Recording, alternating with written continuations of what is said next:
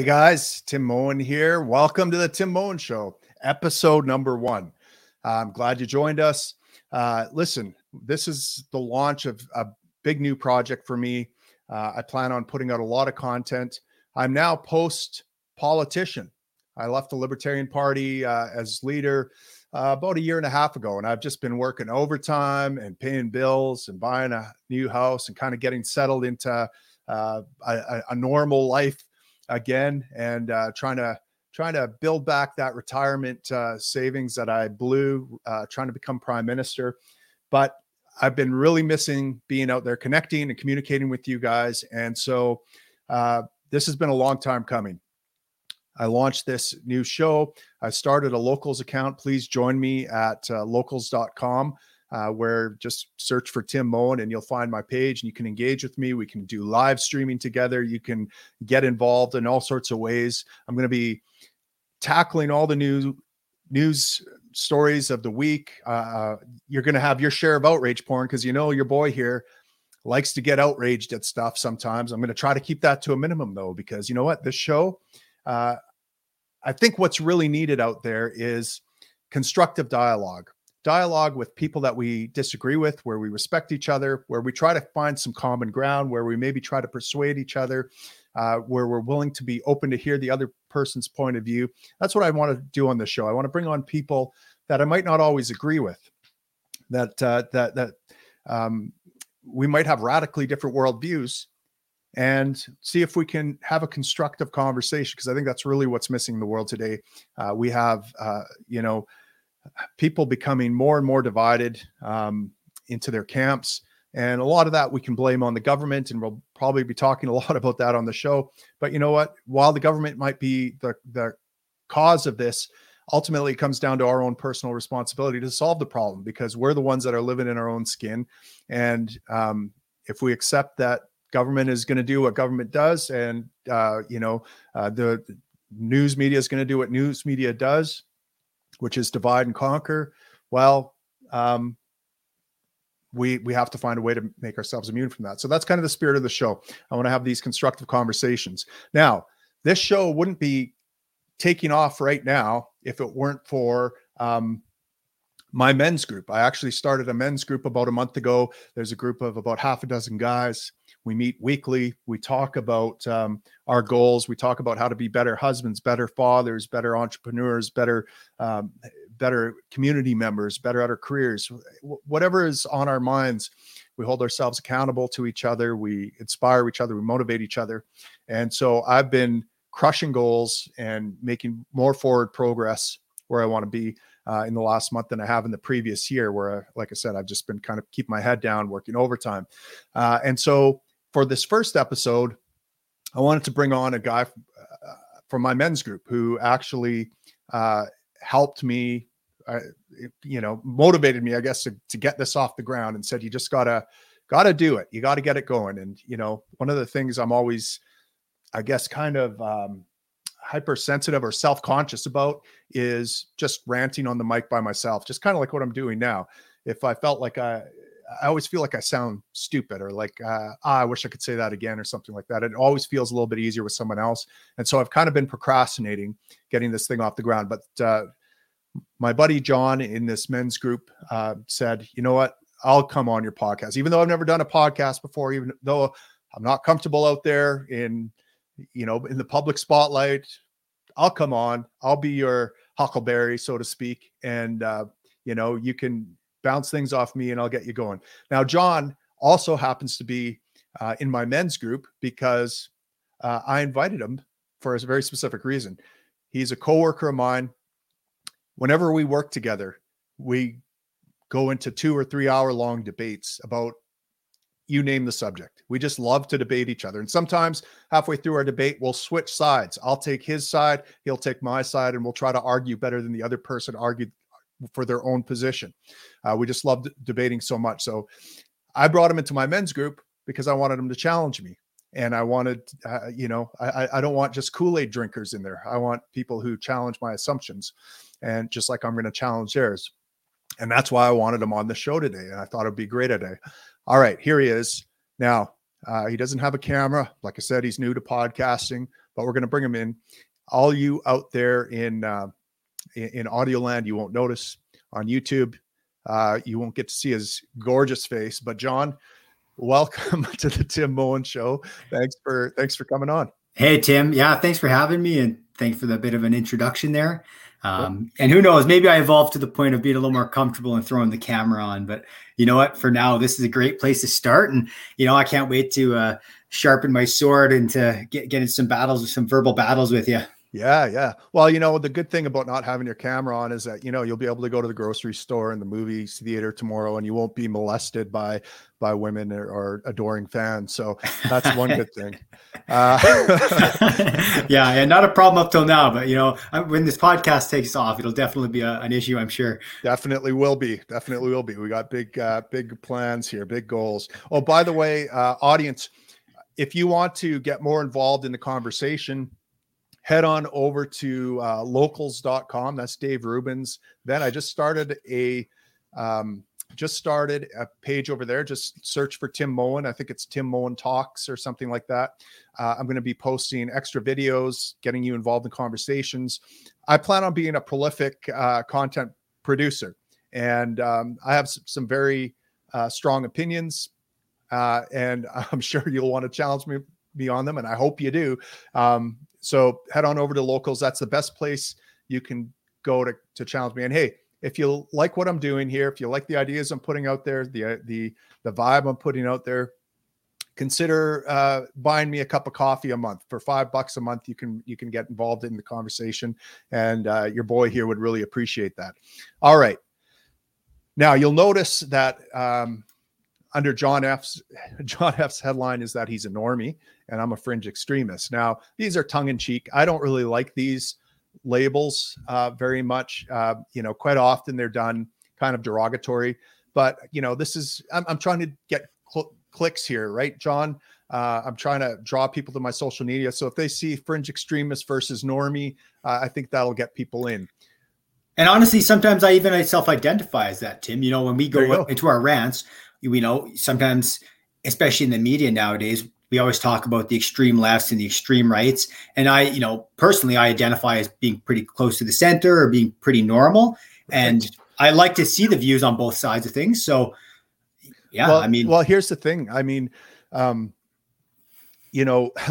Those of us in the political realm, let's say, where we're politically active, political activists, we actually live in kind of not reality, right? We live in these bubbles of, I don't want to say delusion, that's a little strong, but it's not reality. Like when I go to work at the fire station, I'm surrounded by normal people, and it's kind of refreshing. It's kind of a load off not to have different conspiracy things going on and wokeness and all this stuff. Most of the people that walk around in my day-to-day life, they're almost oblivious to all the world that I inhabit on social media, and that the world that a lot of my listeners inhabit on social media. And so, I think it's definitely not derogatory to be a normie. So the thing that appeals to me here, or that I think you do so well, John, is you are really good at arguing for, I guess, almost the status quo. Like, most people kind of just go along to get along. They just kind of shrug. They haven't really necessarily thought about why things are the way they are that much, or how institutions came to be, or, they wouldn't have the first idea how to defend an institution, let alone criticize an institution, other than to say, AHS sucks and they need to fix it. But they couldn't point necessarily to the underlying structural problems or something like that.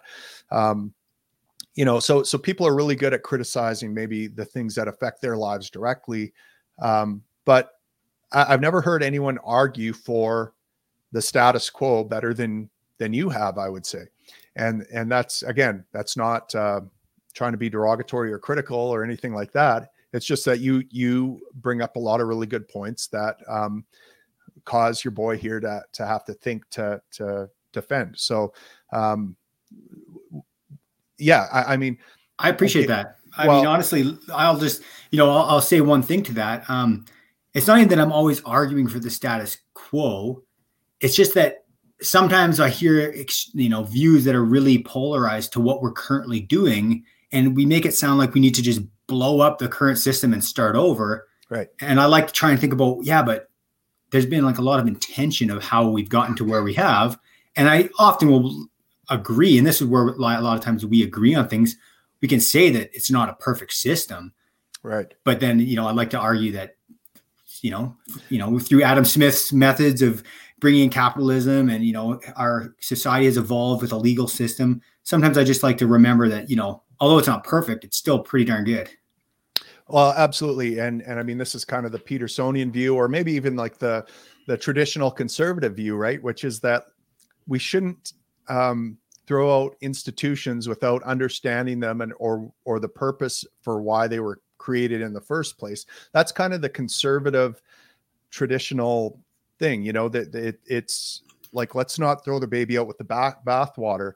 And so the challenge for guys like me who have done a lot of thinking, and kind of reading about different political philosophies and why things came to be, and have thought very deeply about the structural issues that are facing us, is okay, if we're ever going to make incremental change in the direction I'd like, which would be more limited government, I'm going to have to convince guys like you that there are some deep flaws with our institutions, and how do I go about doing that? And so that's part of what this show is about, is like, okay, how do I have constructive conversations? Because ultimately, if I can't persuade a normie towards my perspective, in my view, government's just going to continue to grow, and these structural issues, the foundations of these structures, which, I would argue were built on plunder and conquest, are going to eventually collapse under their own weight and crush a lot of people with them. And so how do we go forward? So that's kind of what I want to do. But maybe what we could do is start with just kind of looking at some events that have been in the news this past week, John, and go from there. Or is there another place maybe you want to start? No, I like it. Let's, what do you got for headlines? And we'll see if we can relate on something that, maybe I'm not a news junkie. So maybe we'll find something we both know a bit about, or at least I know a bit about, and we can get started. Okay, let's, I'm going to show you this first clip. Now, this first clip is a guy named Chris Sky. Have you ever heard of Chris Sky? Nope, I don't know Chris Sky. Of course not. You're a normie. You wouldn't know who Chris Sky is. Wait, which extreme party is he part of? Well, I don't know what he's his own character. He's okay. I don't know how you would describe him, but he became a bit of a celebrity with the in his opposition to the COVID regime, let's say. Okay. And he's a muscle bound, short little guy, very muscly, always wearing tank tops, very tattooed. He's got neck tattoos, very loud and aggressive and outspoken, and has gathered quite a bit of following, and, kind of does civil disobedience, encourages people to be peacefully non-compliant, let's say, and civilly disobedient when it comes to COVID policies. Picked up quite a following. But I'm going to play a clip of him. He was recently in Edmonton. I think he's from Toronto originally. And here he is confronting an Edmonton city planner about 15-minute cities. And so let's see if I can share the screen. Let me know if you can hear this. Let's see. Hold on. Let me find the tab. Here we go.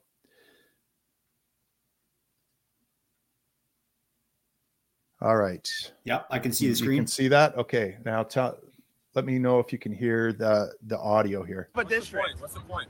Good. Can you hear that? Yes, I can. Okay. All right, let's play it. I might stop it at a couple points just to make a comment, but okay. But what's the point? I'll answer that question. Do you actually want an answer to that question? Sure. Okay, we have neighborhoods right now. The city right now is divided into about 400 neighborhoods. Has anyone, that's been that true for I don't know. As long as Edmonton has existed, has anyone tried to confine you to your neighborhood? No. But they never called it a district. They never section called it off. a 15-minute city block. That is true. So They did during lockdowns. neighborhoods exist, and all during COVID, I came and went. Okay, out. wait, Hold wait, on, no, I'm answering your question. You off for a second. I'm going to answer your You question. said we were You wanted me to answer your question. Shortstop. You said we were never confined to our neighborhood, but they certainly tried under COVID. Yeah. And let's just pretend for a second we go along with the 15-minute city plan, and now we have these wonderful districts. How much easier would it be for them to literally lock us down into a little tiny 1.5 square kilometers? There's going to be a stipulation in this policy that says, look, we will never have barricades here. No, we didn't consider that because We didn't consider that because that's the exact plan that we have considered. because You got the mic. in fact, there's infinite things that the plans will not do. We're not going to neuter your chinchilla, for example. We're not going to come and that's give not you a something that's haircut. going to come in our mind. No, hold on. But listen. Ridiculous they are. What I'm saying is, He said, "Come in our minds." Sorry, that was kind of juvenile, but I'm really enjoying this so far. It's all right. I can see where it's heading. All right, here we go. But That's honest not a good question. argument. there are You're asking many a question things that of- you can excuse- imagine that could happen. No, So that's not something that we can anything- imagine. That's something that they're doing already. It is happening. It's happening right now. We're not imagining it. So stop lying. Yeah. It's happening right We're now not in imagining Oxford, it. We're not England. imagining it. So they're doing it there. I Why understand that wouldn't you're they? very concerned. Excuse I'm me. trying to answer his question. But you're you have not. to wait You're your turn. lying. You have to wait your turn. Sorry. I know what's in the plans because I'm writing the plans. I work with the team that's creating the plans. There isn't material in. There isn't material. I work for the city of Edmonton, and All right, let me just. Well, that was entertaining to watch. Yeah. Okay. So, what are your initial reactions? Who are you siding with, Chris Sky or the city planner? Oh, I hope it shouldn't come across as completely obvious, but I am totally siding with the rational and calm city planner Right. who is continually being like overtaken only by volume and force by, I think you said his name is Chris Sky, Yeah. and Chris Sky promotes civil disobedience, but that wasn't, I mean, other than not using violence, what was civil about that? I mean, he's Right. he's vulgar, he's derogatory, he's not letting the city planner respond. And I think there's a good conversation to be had there, but not in that context. Right. And so, listen, audience, are you hearing what John F. the Normie has to say here?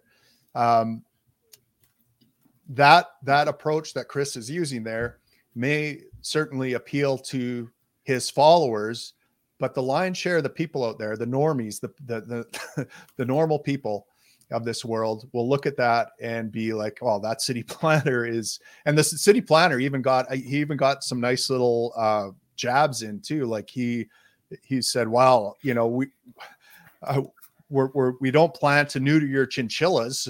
So do you want us to put that in the plan that we will, you know, refuse to neuter your chinchillas or something?"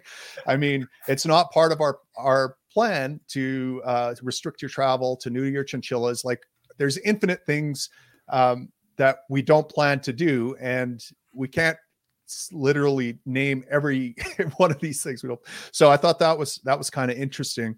But I mean, the broader point here is, you know, when I saw this, and I'm generally pretty, you know, like, I'm not a big fan of 15-minute cities. I do think that there might be some danger involved with them. I'm a little skeptical of them. You know, don't get me wrong, I like the idea of having most amenities within a 15-minute walk. But, you know, when I look and see what they've done in the UK with some of these 15-minute cities, where they've actually put up barricades and restricted how many times people can drive their car out of their neighborhood without paying a fine or a fee to do so, you know, it concerns me a little bit. And while there's no plans now, and the city planner could say, "Well, of course we don't have any plans. You know, my job here as a city planner is just to make things a little nicer for you guys, make it a little bit more convenient, make neighborhoods a little bit more attractive. I certainly have no plans to restrict your driving." You know, one could see where there might be a slippery slope, or where now that we have districts and our stated goal is to decrease traffic. Edmonton's stated goal is to decrease traffic by 50% or decrease. And part of that has to do with carbon emissions, or actually, I think a big chunk of it has to do with carbon emissions, according to news reports. Well, if you believe that government has the right to restrict travel by force, then you could see how eventually city officials might make it a mandate to actually restrict traffic, or use enforcement methods to limit how often people are able to drive their vehicles out of their neighborhood or something like that. But none of that is brought up in a kind of rational way. It's just this shouting over each other. And like, second to that, well, you're right. Like, I mean, their form of discourse was really poor because they weren't actually talking. They were just yelling at each other. And I mean, I also don't love some of the extreme ideas. I mean, what Edmonton is proposing, and I've read it a bit I'm no expert on it, but from a normie point of view, I've done my due diligence and I've looked at what the city plans are and how they're trying to develop it.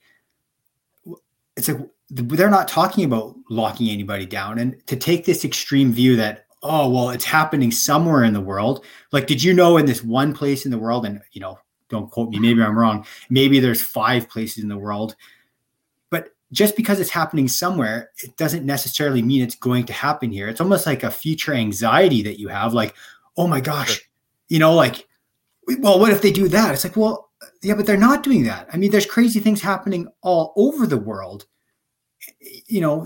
Let's look at what's happening right here, and let's talk about what they're actually planning. And the thing is, the 15-minute plan, I mean, I live in a community I hardly ever leave it myself. I mean, I have a vehicle, but I love the fact that I have a Costco close to my house and a Superstore close to my house and a hospital in my neighborhood and my work's here. It's fantastic. Not for any other reason than it's convenient for me. I mean, it would be even more convenient if we just shrunk that down to like a 5-second world, like, get me into a matrix pod, feed me with IVs, give all my entertainment and consumption through a neural network jacked into my cerebral cortex. Here's a funny thing, Tim. I was, we initially talked about having this podcast, and I was going to drive to your location. Right. But you know what you did? You sent me a link, because it's actually easier for me to stay in my house and you to stay in your house. So we're actually currently hooked into what you just made. You kind of made a Matrix joke in the sense that, wouldn't that be easier? Well, guess what? It is easier. I didn't have to drive for 15 or 20 minutes, outside of my district, because I could do it from the comfort of my own house. So sometimes it just makes sense. I don't have to be all concerned that, oh, well, you know what, with the rise of the internet and with the rise of, podcasting platforms, I'll never be allowed to leave my house to have a face-to-face conversation again. No, I'm not going to make that scare tactic. I'm just saying, oh, that would be convenient. And sometimes I do want to see a guy face-to-face and have a conversation. Right. And so let's, and honestly, I don't know very much about 15-minute cities, right? I've just, have heard some general things. So I want to have someone on here to hear what their real beef is with 15-minute cities. I actually made a meme that said, to hell with 15-minute cities. I want 15-minute countries. We have way too many countries in this world. I want to be able to walk, across the neighborhood, knock on my prime minister or king's or president's door and say, hey, what the fuck, dude? Why you have this policy? Like, change it. But let me try to make the case, as far as I know it, for the other side, the most reasoned case. First of all, where does the name 15-minute cities come from?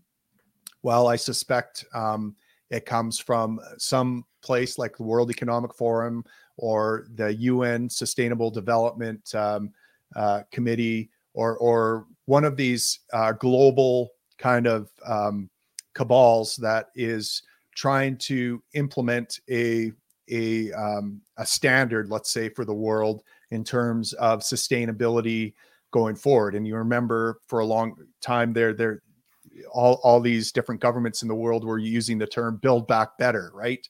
As if to say, look, what we need in the World Economic Forum put it out, Klaus Schwab, we need a great reset. Like, the climate catastrophe is a huge thing. This is the biggest thing on a progressive's mind right now in terms of what scares them. And so they have all these different initiatives, let's say, to try to curb that. And so they send out these kind of global initiatives, and they try to bring, and they address them to municipalities, try to sell them to municipalities. And one of those initiatives is 15-minute cities, wherein carbon emissions are curtailed by, from a, let's say, a less clandestine way or less nefarious way, by just making things more convenient for people to walk to, right? So that they don't have to drive, so that they naturally choose to walk or ride their bike rather than drive, because it's just easier. Yeah. But in more, let's say, nefarious ways, actually physically block people from driving by imposing punishments on them if they do drive, like actively taking their money or, enforcing actions against them. So that I think is the worry from a lot of these people, is that, look, they're adopting this 15-minute city plan, which was put out by a global thing with a worldwide global development. It's not, they're trying to implement this worldwide, and it's expressly for the idea of eliminating carbon, even though they're selling it to you as it's more convenient. What their real agenda is decreasing CO2 emission, and decreasing CO2 emissions is, it can be seen as anti-human, because we, in order to live and survive and flourish, we emit carbon dioxide, and limiting that means we can't use as much energy and we can't flourish and that sort of thing. So that is, I think, the best case against 15-minute cities that I can make right now. I don't know if there's more to it. Like I said, in the future, I'd like to have someone on to talk about what really is the strongest case for and against them. But what are your thoughts when you hear that argument? Well, I'm still just hearing, I mean, your initial approach was whoever the governing body is, to push and sell the ideas to municipalities. They're trying to sell it as though it's more efficient. It's more efficient for people.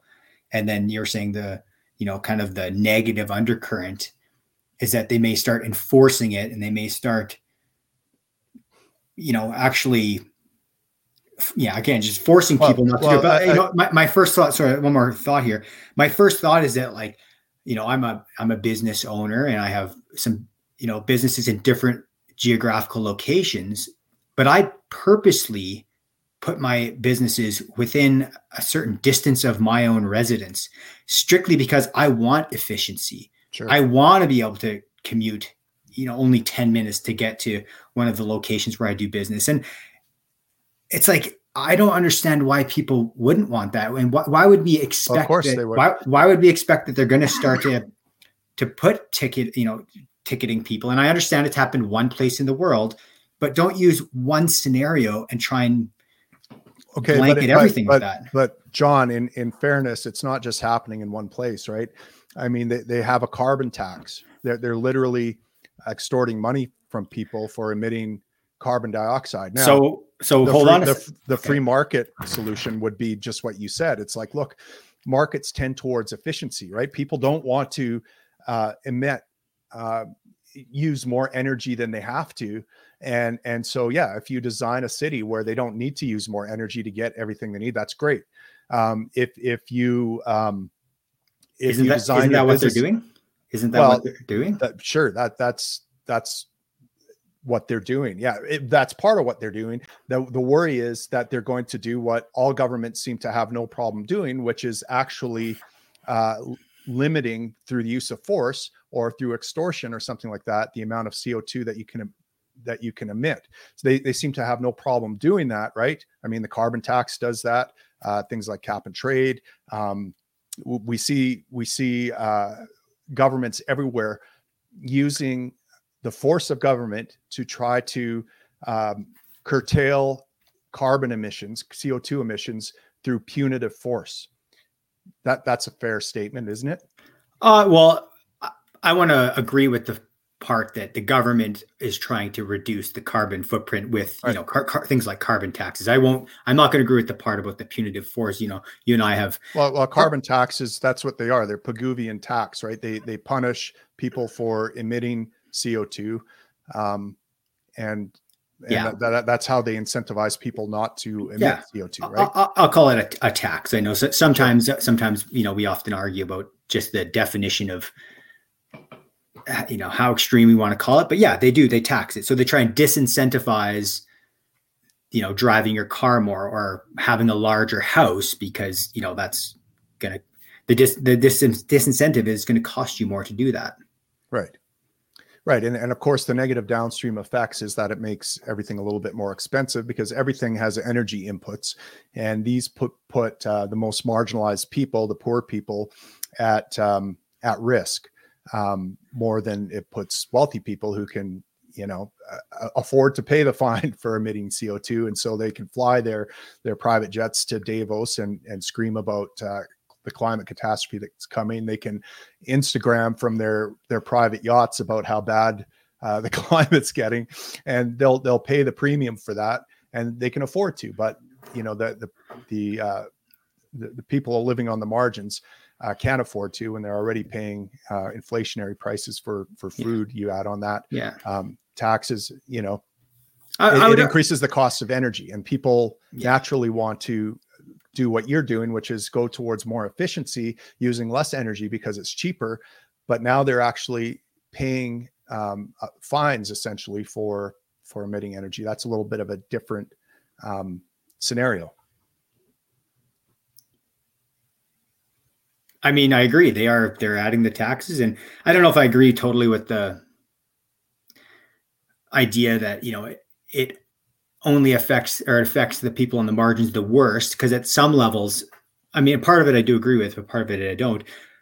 People who live on the margins are also sometimes not driving the big F350, so they're actually not being affected as much. They might be driving already a Toyota Corolla because they've had to find some efficiencies, and they're, you know, people on the margins are living in a 1-bedroom apartment, which their power consumption is considerably lower. Yeah, but the costs of all the goods and services that they consume, from medicine to food to you name it, all of those things presumably get shipped or trucked or different things like that. They do. And so, I mean, but is that really the argument that we're making here? I mean, as much as I tend to agree with that, I don't know if Chris is yelling at the city planner because he's a humanitarian trying to save, you know, like, you know, the single parents out there who are really struggling. I don't see it being that way. In his mind, if you go to his Twitter bio, he bills himself as a human rights advocate. So I'm not sure exactly what his, I'm going to assume he has good intentions here, and that he's trying to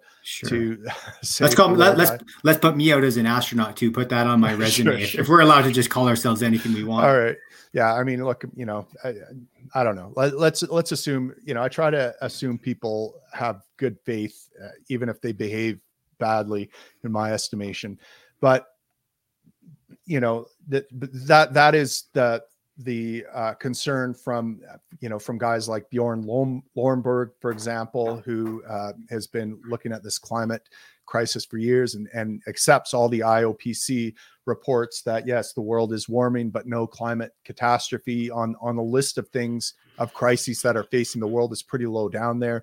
And he makes the argument that, look, what you're doing right now is committing to killing millions of people who are on the margins, especially in developing countries, in order to stave off an imaginary disaster in the future. So you're going to create a disaster right now to stave off. So that's the argument against these. Are developing is India? You know, I'm calling India a developing country. That's why I would reference it. There's a lot of poverty there. Is India talking about making 15-minute cities, or are we talking about Canada right now, or Europe? Those aren't, I mean, when we talk about people on the margins, like, yeah, we do have levels of poverty in those countries, but like the levels are considerably different. I don't know if the level of people dying of like starvation is quite as high. And at the same time, if the government's going to implement things like carbon taxes, well, shouldn't they also be coming up with some potential solutions to actually help our societies get towards, so we can actually achieve these lower carbon footprints? And this just seems like, from their point of view, because they've always had city planning. I mean, I'm no expert in this, but I would assume Edmonton's had city planners for the last 50 plus years. Well, they kind of have a responsibility to set this up anyways. I mean, they set up roadways to be efficient. They set up, like they have bridges in good geographical locations that make sense. So sure. Why is this any different? Well, and I guess you're right. And that's kind of my point here, right? Is that, why shouldn't the government implement this, make things more efficient? And by the way, why shouldn't they implement some kind of fee for the extra carbon dioxide you produce in the city by needlessly leaving your neighborhood or something like that, right? Why wouldn't they do that? Why that would make sense. That's well within the government's purview. I mean, they have a tax on carbon dioxide. So, to me, it doesn't sound like it would be that hard a sell to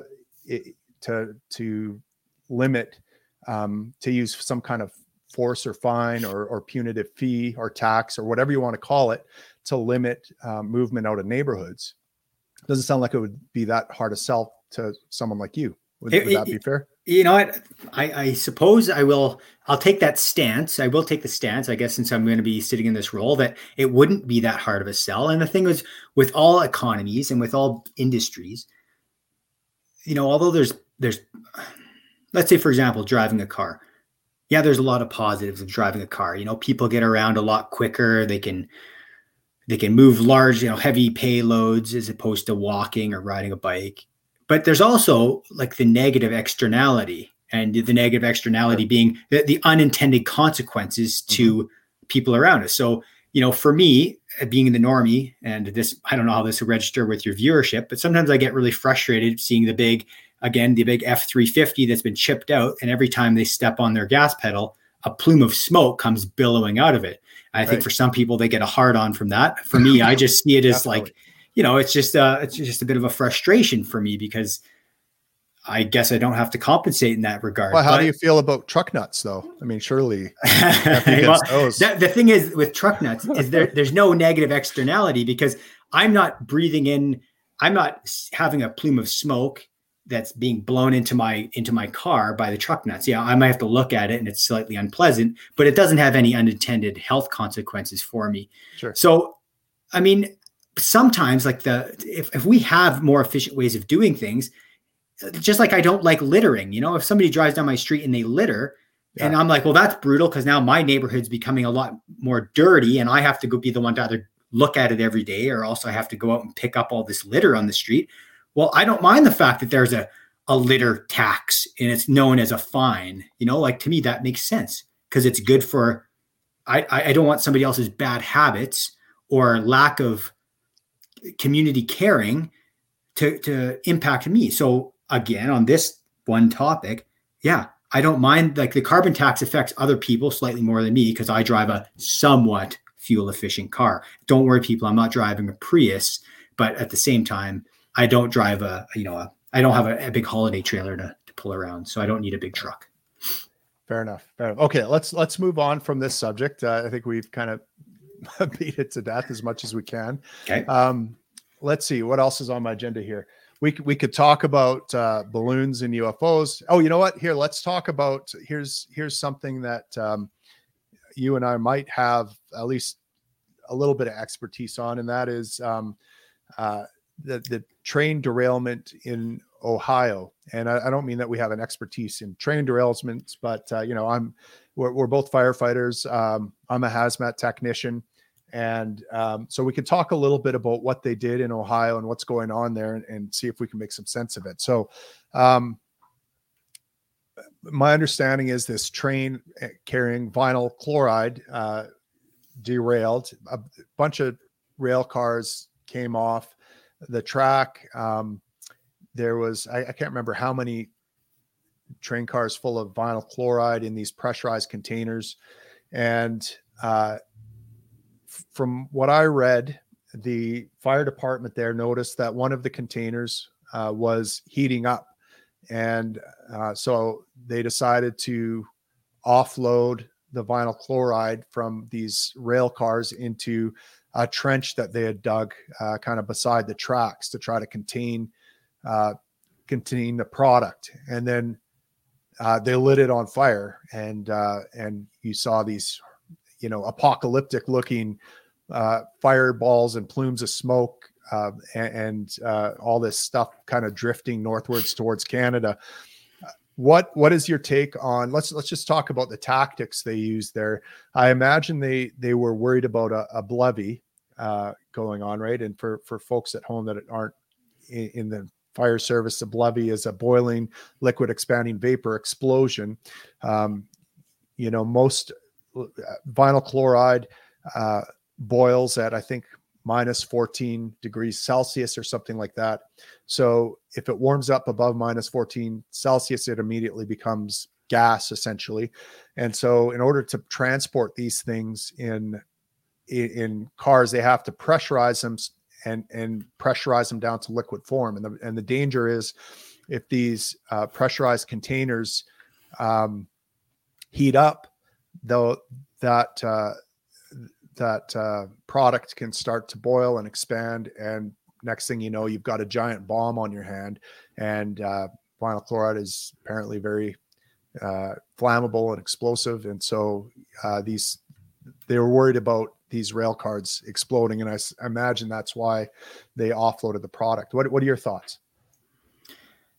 Well, I mean, do you have any specific questions on it? I mean, that's kind of I'm with you. I mean, their tactic was to dig a trench, and I would hope that they took the safest approach, and the approach that's going to have the lowest impact to human life, because for a lot of reasons, just because ethically and morally that's the right thing to do, but also like liability wise, it's going to be the right thing to do. The train company or whoever was hauling the goods and services, who would be responsible, the responsible party, whether it's from an ethical standpoint or just from a legal standpoint, they don't want to end up killing anybody as a result of this train crash.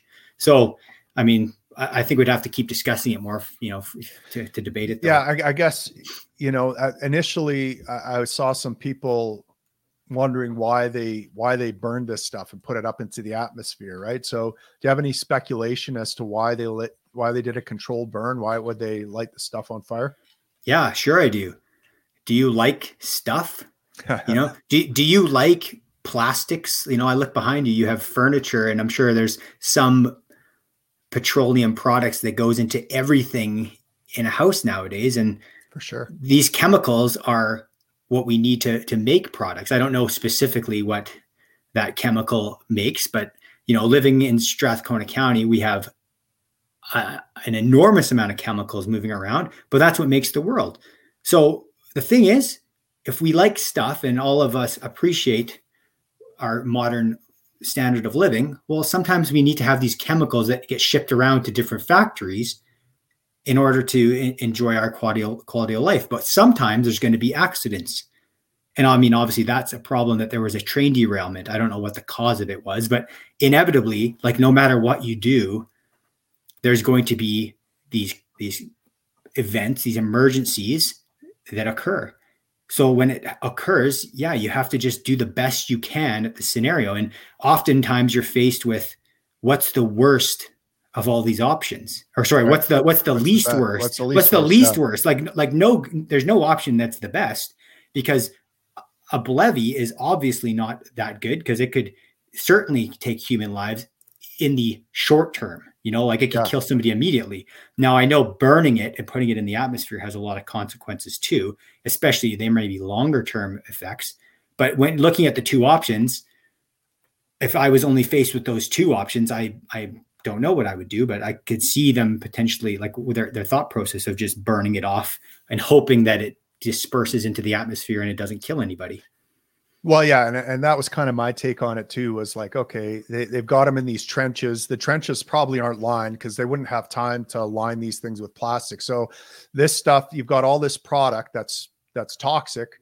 sitting in a trench, seeping into the ground and eventually getting into groundwater. You've got, tens of thousands of liters of this stuff just waiting to get into streams. So they probably said, okay, the least worst option is to light it on fire. That's going to create hydrogen chloride. So it creates, hydrochloric acid when it burns. That's one of the byproducts, but it's going to go up into the atmosphere. And one of the mantras of hazmat is the solution to pollution is dilution.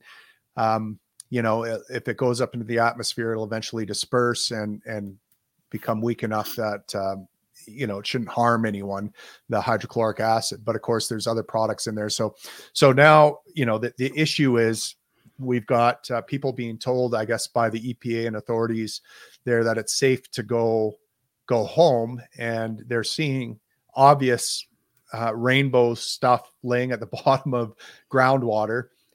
There's some kind of product in there. There's dead fishes popping up. One lady said that her 7 chickens died. She was like, I think 7 miles from the site or something like that. And no one seems to know what's causing this. There's a lingering smell. Some people complain of feeling sick, and yet they're being told it's safe. And of course, people are upset. They think the EPA is out to get them or something like that, or different things like that. My take on it is that these so-called experts simply don't know, right? They don't know the answer. They don't know what the chemicals are. This is an uncontrolled situation.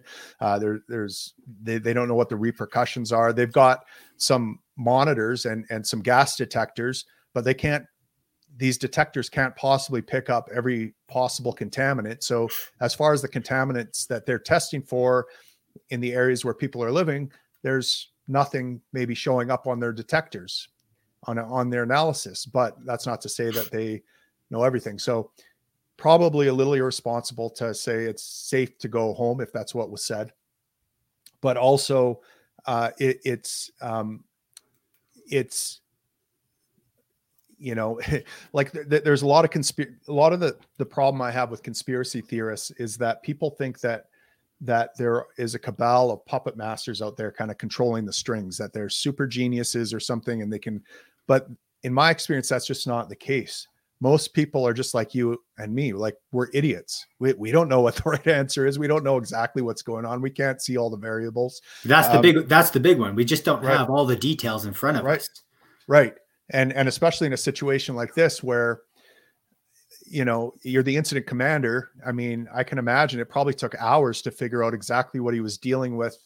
He probably figured out vinyl chloride right away, but, trying to figure out and get answers about what's the best option to go forward here. What's the chance of Blovey versus what's this thing going to do in groundwater versus what's it going to do burning versus what are all the other chemicals? I mean, you're operating in a fog of war essentially.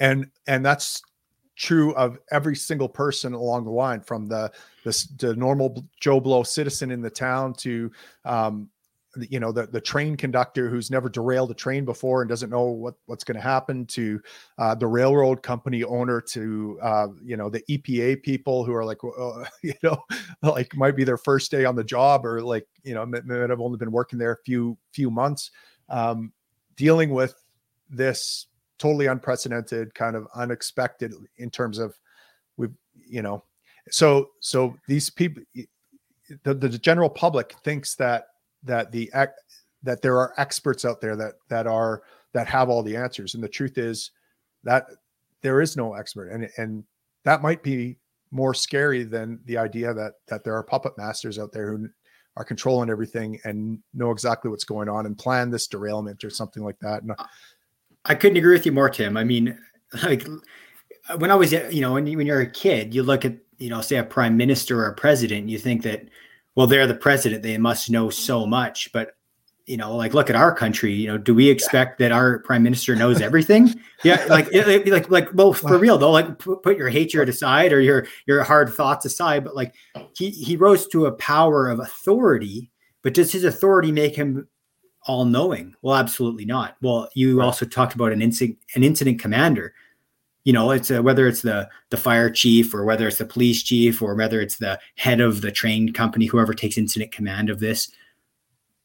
you know, they're just a human being too. And I mean, yeah, you're right. Like, I'm sorry to tell the audience, but you know, there's no one person that just knows everything. And the person who thinks they know everything, they might be the, you know, my biggest fear of all, because they're so dumb that they don't even know what they don't know.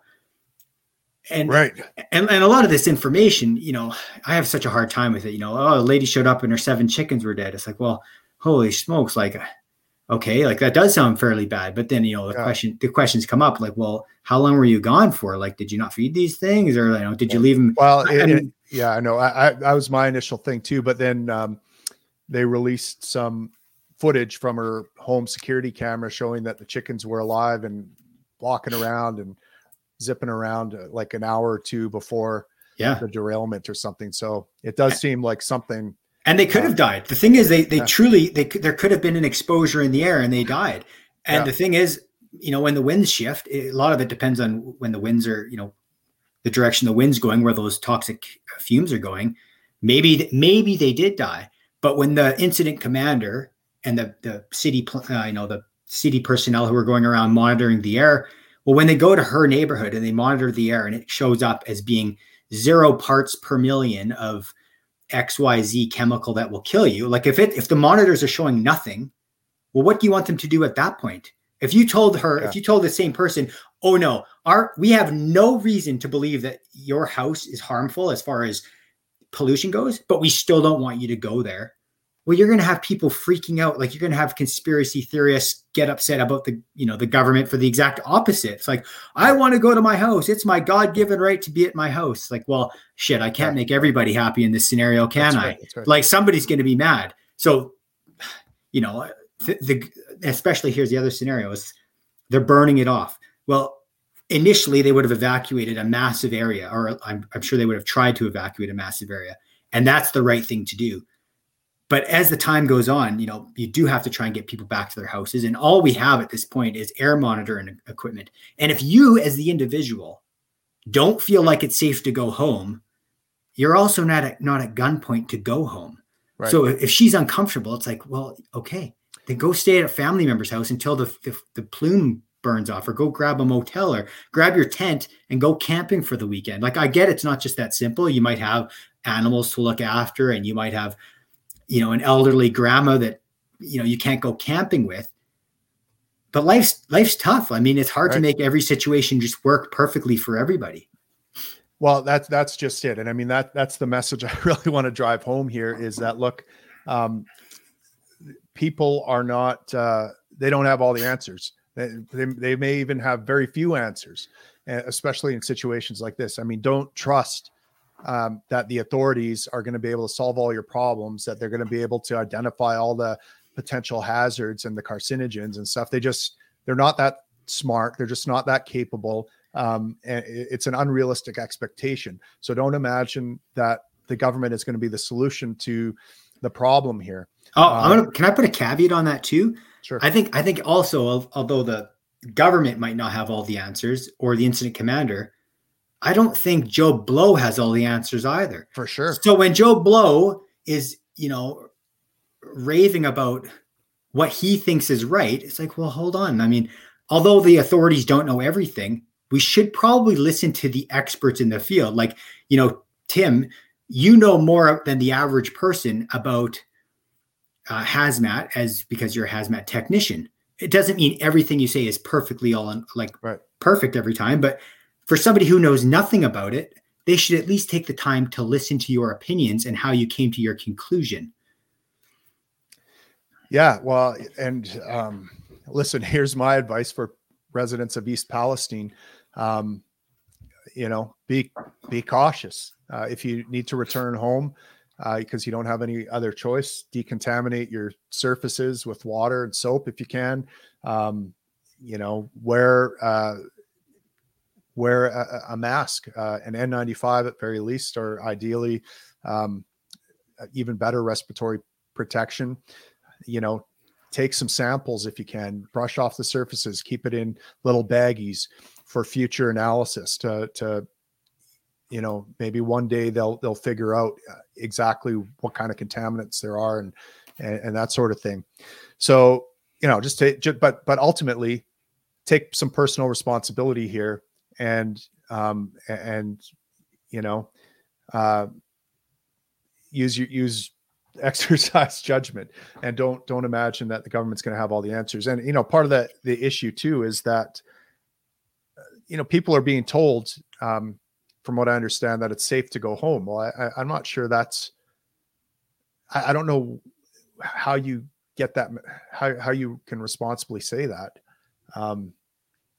You don't know what you don't know, but anyways. Well, I just want to ask you this, you live in a city and I live in a city. They both have a lot of refineries around them. Have you ever got up in the morning and walked outside and smelt some byproducts of the refining process? Yeah.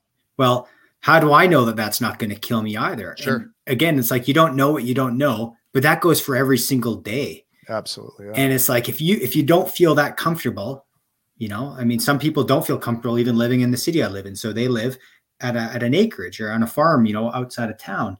But, we do have air monitoring that happens, and it's at least something.